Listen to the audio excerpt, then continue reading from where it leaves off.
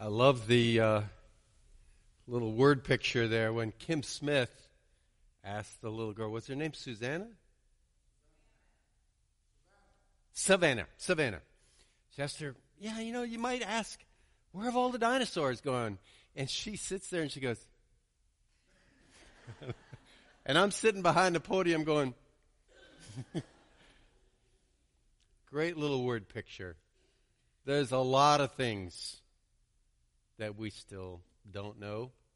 There's still a lot of mystery and wonder that we can actually celebrate as Christ followers. The word of the Lord for us today comes from the end of Matthew 11's chapter. This is what is known as Dominical teaching, Latin there for the Lord. These are words actually directly from the mouth of Jesus. At that time, Jesus declared, I thank you, Father, Lord of heaven and earth, that you have hidden these things from the wise and understanding and revealed them to little children. Yes, Father, for such was your gracious will. All things have been handed over to me by my Father, and no one knows the Son except the Father, and no one knows the Father except the Son, and anyone to whom the Son chooses to reveal him. Come to me, all who labor and are heavy laden, and I will give you rest. Take my yoke upon you and learn from me, for I am gentle and lowly in heart, and you will find rest for your souls, for my yoke is easy and my burden is light. Lord Jesus, you are still alive today. You are still the Lord of heaven and earth. You are still drawing men and women and boys and girls to yourself. Your promise that I will never leave you or forsake you is still true, and we stand on it today. So, Lord, help us to hear your word to us this morning. Come to me. Come to me. Learn of me. Come and find rest for your souls. Come to me, for I am gentle and humble in heart. This is the warmest, most compelling altar call Jesus ever gave in the four Gospels. Jesus does not stand and wag his finger at us or tap his foot and fold his arms across his chest, frowning at the ways we've disappointed him. He doesn't hold his nose when he gets close to us because we have had such a crummy week of trying to follow him. No. He calls out to us and welcomes us. He is God incarnate, but he does not overwhelm us with his power or bully us into belief. He invites us. He draws us. He woos our hearts to come to him. And they did. Mark chapter 1 tells us that people streamed to him from everywhere, and then he lists the cities. We read that the whole city gathered at the door where he was staying, and he went out to them. All of them camped out in the front yard, and he healed the sick, and he preached God's good word to them. We read in Mark that so many came to Jesus that he could no longer meet in town. He had to go to wide open spaces, so there was a lot of room for everybody.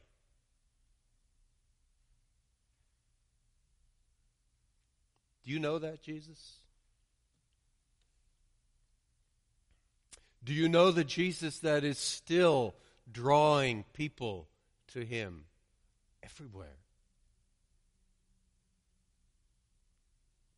On another occasion, Mark chapter 2, so many people were crowding around him that there was no room in the house or outside the house.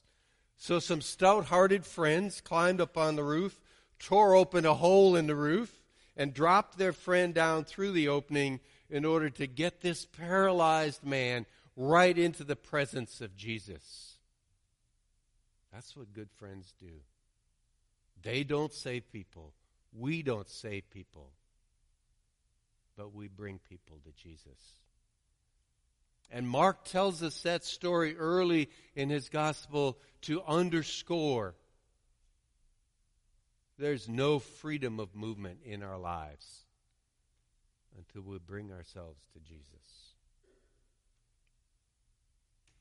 The gracious will of God, from one cover of the Bible to the other, is to welcome and have fellowship with the little ones, the little people, little children.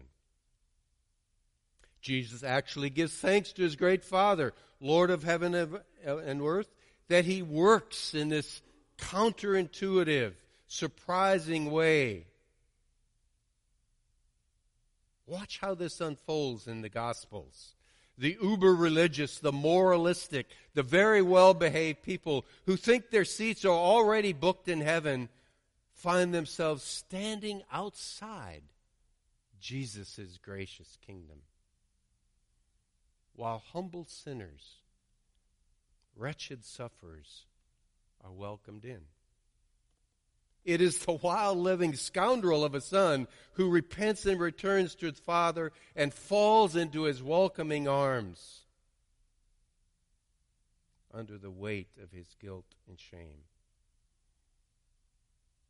But it's the hard-working, dutiful son who stands outside his father's house, indignant that his father should be so reckless and free with his forgiving love.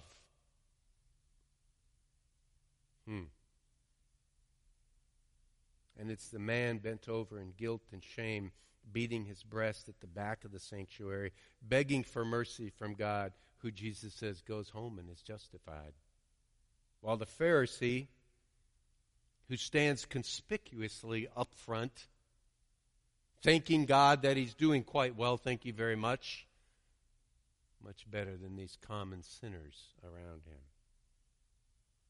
This is the gospel. And we better not think we know who the little ones are. We better not come up with a who's who of little people. I learned this lesson a hard way. We were doing evangelism down at Fort Lauderdale. Spring break, hundreds of thousands of college students. We went down, we were on the beach. We had gathered a crowd. We were talking about Jesus, telling good stories. And suddenly a man who had gotten trapped on the inside of that cluster of people, he got up in dignity and bolted out of the crowd and left. He was a big man, had to be a football player. And around his neck he had a gold chain that was as thick as my little finger, and hanging from the gold chain was a lion's claw. I kid you not. He was a mountain of a man. And he got up and left.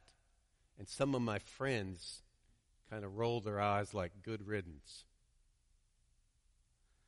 But I watched him. He didn't go far. He stood at the back just close enough so he could still hear and listen to what we were saying. So I grabbed the little student next to him. I said, "That's our man. Let's go get him." This little student had these big, wide eyes, like terrified, like I'm not. But we'll go up and we talk to this fella. And one short conversation later, he is talking about how his life has fallen apart ever since he moved down there and thought he was going to have the good life. And then tears began to fall down his face, literally, this big guy, as we told him about Jesus. That's the way of God. That's the gospel that Jesus brings to us and pictures for us. It's got a word. It's got a name. We just sang it. It's grace. And it is amazing that God works that way. Do we preach this good news, this gospel, so readily and so radically that our houses and front lawns, our dinner tables, are so filled with neighbors who want to hear us talk about Jesus? Do we see the crowds as Jesus did, with compassion, so harassed by our culture, thrown down by all of its empty promises, like sheep without a shepherd? Do we see it that way? And do we pray for more of this compassion as often as we pray for his protection? Do we pray to show mercy as much as we ask him for traveling mercy? Are we really asking Jesus to make us into his image?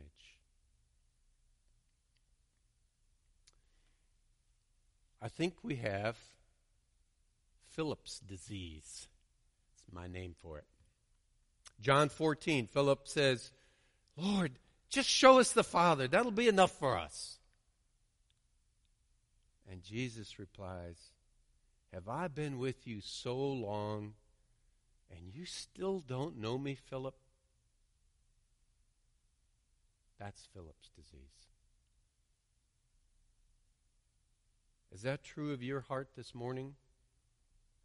You still don't know Jesus after many years? There's a quote from John Calvin on your church website in the beginning. It says, the gospel is not a doctrine of the tongue, it's of our life. It can't be grasped by reason and memory only, but it's fully understood when it possesses our whole soul and penetrates to the inner resources of the heart.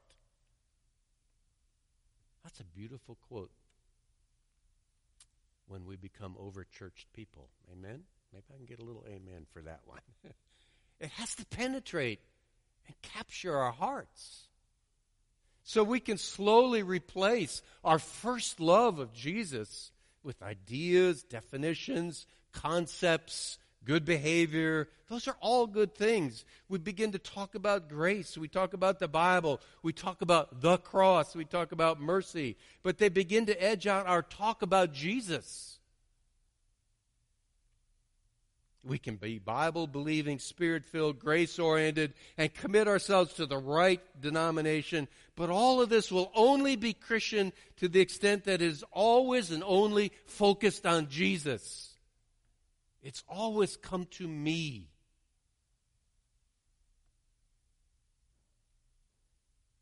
I was reading a John Garrick book. He's a very famous author, fly fisherman out in Colorado. And he's talking about knowing his buddies who are fly fishing enthusiasts. And he says, when you're around these cats, it doesn't take more than 3 minutes, whatever the topic of the conversation is, before they say, you know, that's a little like fly fishing. 3 minutes.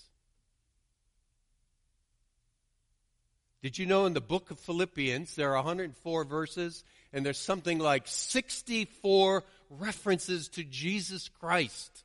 Paul can't go 2 sentences without talking about Jesus. People expect a fly fishing enthusiast to talk about fly fishing, right? COVID was bad for the church in North America, but I think Philip's disease is worse. We don't come to church so we can go to heaven. We come to church to be with Jesus, to learn more of him, to bring our broken lives one more time when Jesus says, come to me. Yes, yes. Here's an old wonderful quote from a Scottish pastor. He writes, learn much about the Lord Jesus. For every look at yourself, take 10 looks at Jesus. He's altogether lovely. Such infinite majesty, and yet such meekness and grace for sinners. He says, live much in the smiles of God. Isn't that good? Live much in the smiles of God. Bask in his beams. Feel his all-seeing eyes settle upon you in love and fall into his almighty arms yet again. That's what we do as Christians. This joy in my Lord Jesus and my confidence in Christ, that no one knows the Father but the Son, and those to whom the Son chooses to reveal him. This joy and this confidence in Christ, that's what I want. And that's what I want to talk to you about today. The absolute uniqueness of Jesus Christ in our very pluralistic society. All things have been handed over to me by my Father, and no one knows the Son except the Father. No one knows the Father except the Son, and anyone to whom the Son chooses to reveal him. That's hard. I mean, we just have to say it. That is a part of our teaching of Christ. Church's teaching. That is not easy. So first, I want to talk about the uniqueness of Jesus Christ. And that leads us to confidence, not embarrassment. And then I want to talk about the missing ingredient of joy in our lives. Verse 27, all things have been handed over to me by my Father. All things. Absolutely everything that we need to know about God has been placed in and revealed through Jesus Christ. In him all the fullness of God was pleased to dwell. All of it, everything. He is the final revelation of God. In the fullness of time, all the fullness of that scarlet thread woven through the whole Old Testament about the coming Messiah, all of that was fulfilled in Jesus of Nazareth. All of it. All things. And yet, when we're honest and we're thoughtful and we read a lot today, it's easy for us to say, well, I like Jesus, but I'm embarrassed about his claim to exclusivity. We have a very exclusive Christ in a very inclusive age. So, people in our culture advise us. They say something like this. The way to get along with everybody today is to believe whatever you want, just as long as you don't believe it's true. Just as long as you don't believe you're right. Then you can believe whatever you want. But just don't, in the public square, say that this is right. It's cool to talk about spiritualities today. It's not so cool to talk about Jesus saying, I'm the way, the truth, and the life. No one comes to the Father but through me. Everybody, most everybody in the world, loves the moral teachings of Jesus. Read some of the prophets, authors, proponents of other world religions. They don't struggle with the moral teaching of Jesus. They think it's good. Just don't say what Jesus himself said. I'm the way, the truth, and the life. No one comes to the Father but through me.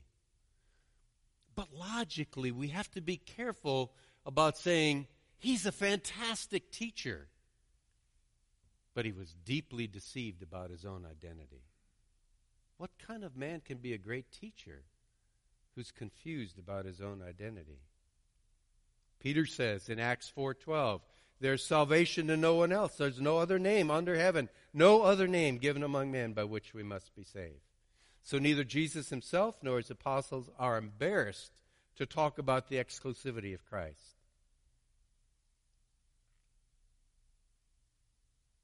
For the unique sickness of my soul, our souls, there's only one remedy.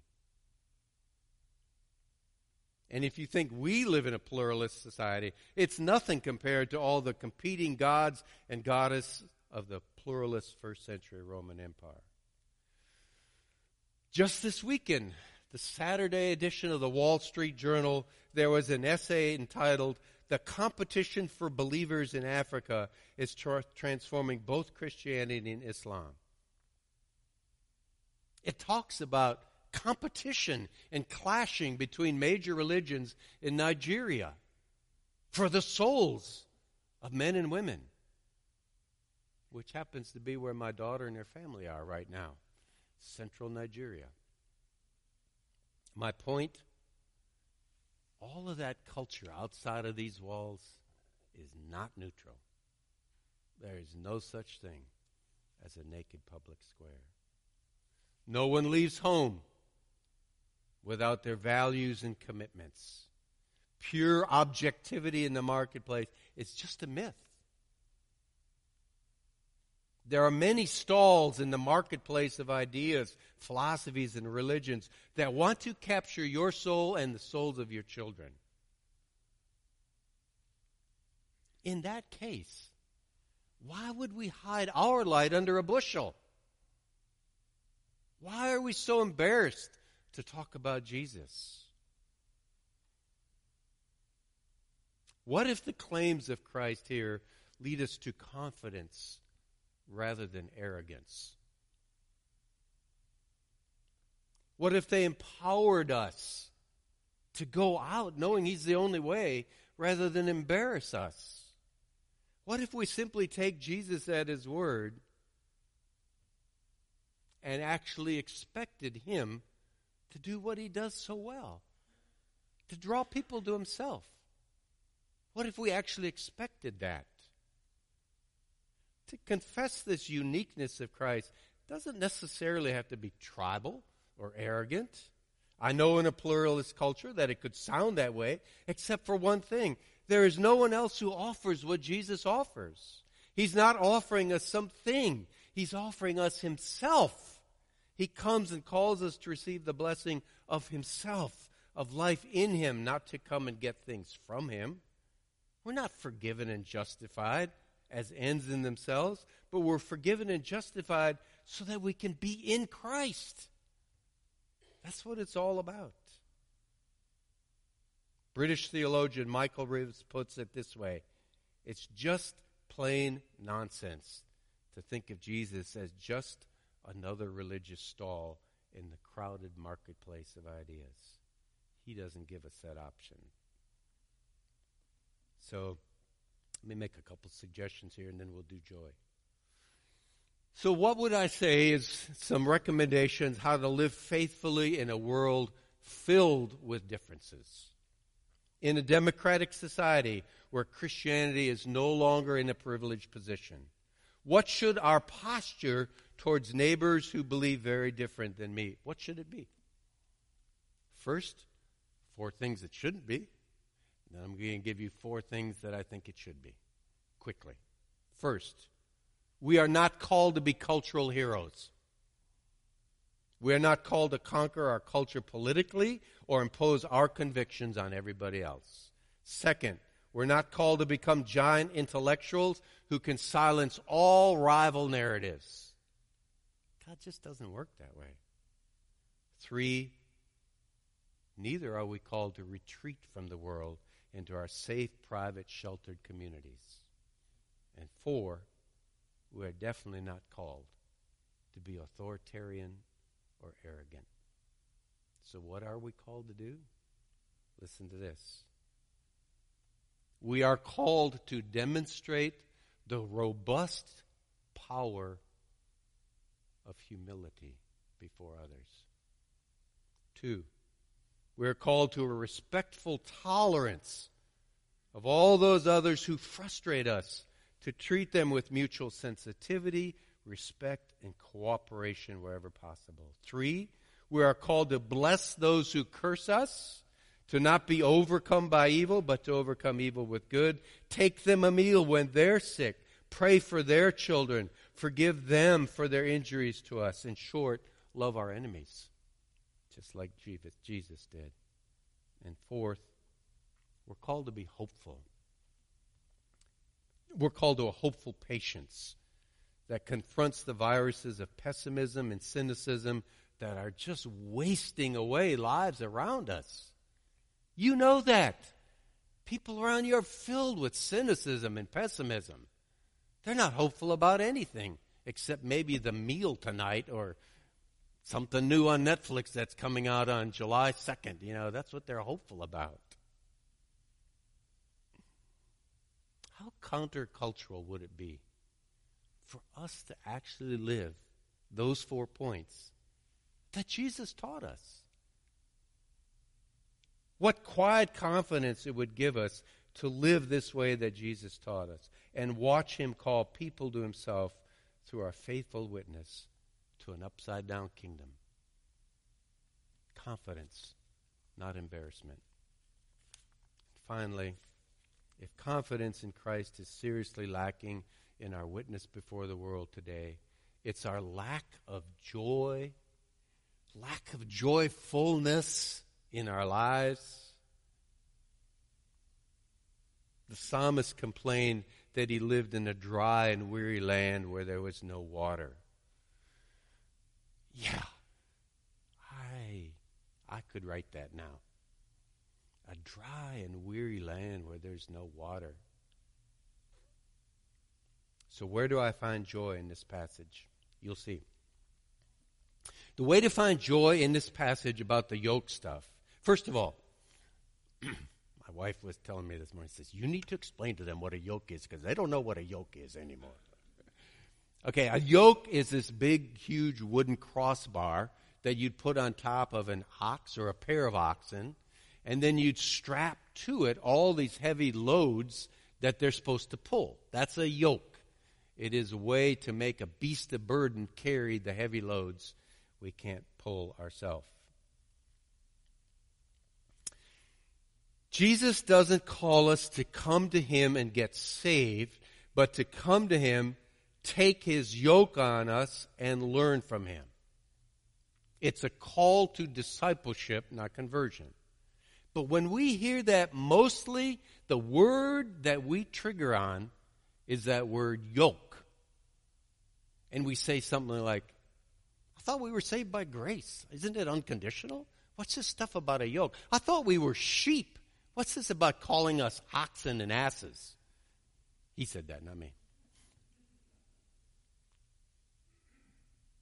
But what we don't hear is the little 2-letter word in front of it. The word my. Jesus says, take my yoke upon you. My yoke is easy. My burden is light. And what he's actually saying, and this is really key, he's saying, you're already wearing yokes. Exchange the ones that you are wearing that are making you weary and heavy laden. Exchange those for my yoke, because my yoke is easy. The little Greek word there, Christos, means, most of the time it's translated kind. Mine is easy. A woman in Charlottesville inherited a mansion from her second husband out Barracks Road. If some of you know where that is, that's nice territory out there. She had this humongous house all to herself now. And one night an electrical fire burned the whole place to the ground. And she's standing outside in the night, and these firemen are working. One of them notices she's not in a bad mood. She's actually smiling. And he says, what's your problem? Don't you realize you've just lost it all? And she turned to him and said, free at last. Do you hear that? Do you hear that? There are yokes that we are already wearing. Kind of slavery to live always for the approval of others. A kind of burden to base our identity and worth on our physical appearance, or our zip code, or the size of our house, or how green our lawn is. It's a heavy yoke to define the meaning of our lives by our successes and accomplishments. Those are the yokes that weigh us down. And Jesus says, take mine. The movie The Help, based on the book by Catherine Sockett, there's a scene near the end of this movie. It's about the help, the black house workers and nannies in the southern towns. And there is a scene near the end where Abilene, who is a help, and she throughout the movie has been quiet, respectful, and submissive to Miss Hilly, who has given her, you know what, the whole movie. But at the end, there is this great, great line. Abilene says, all you do is scare and lie to get what you want, Miss Hilly. You a godless woman. Aren't you tired, Miss Hilly? Do you hear that? That's what we're talking about today. Isn't that perceptive? That's what she accuses her of. Aren't you tired living this way? So I'll close with that. Ain't you tired? The way Abilene would say it. That's the question Jesus puts to us, this warm, tender invitation to come to him. To all of us who are weary and heavy laden, tired of always needing to get our own way, weary of keeping up appearances, Jesus invites us to exchange our yoke for his, because his is easy. And it gives rest to our souls. Joy. Joy comes when we lay down our burdens and follow Jesus. Isaiah 55:12, unless Jesus sets us free, when Jesus sets us free, we will go out in joy and be led forth in peace, and the mountains and hills will burst into song, and all the trees of the field will clap their hands. Jesus doesn't call us to being a really good person. He doesn't call us to be dutiful. Surprisingly, he calls us to joy. He says, I want my joy to be full in you. How different our witness would be in this world if it was filled with more of the quiet, not arrogant, quiet confidence that Jesus is the way. And how delightful it would be if it was dressed up in joy. Let me pray for us.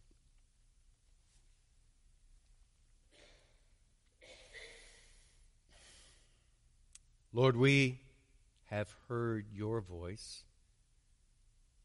even through this fallible preacher, with all of my own baggage. Lord, we have heard your voice this morning through your words to come to you, to take your yoke and learn of you. Lord, let it not stop here in 15 minutes, but throughout this Sabbath day, let us remember your invitation to find rest for our souls in you.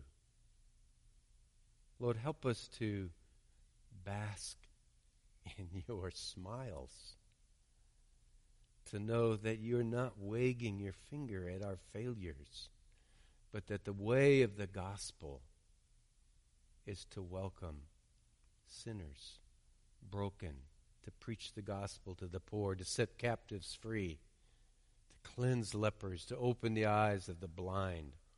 Lord, that's your way, Jesus. It's thrilling to think about your compassionate heart. But may we start by knowing it first ourselves. In Jesus' name, amen.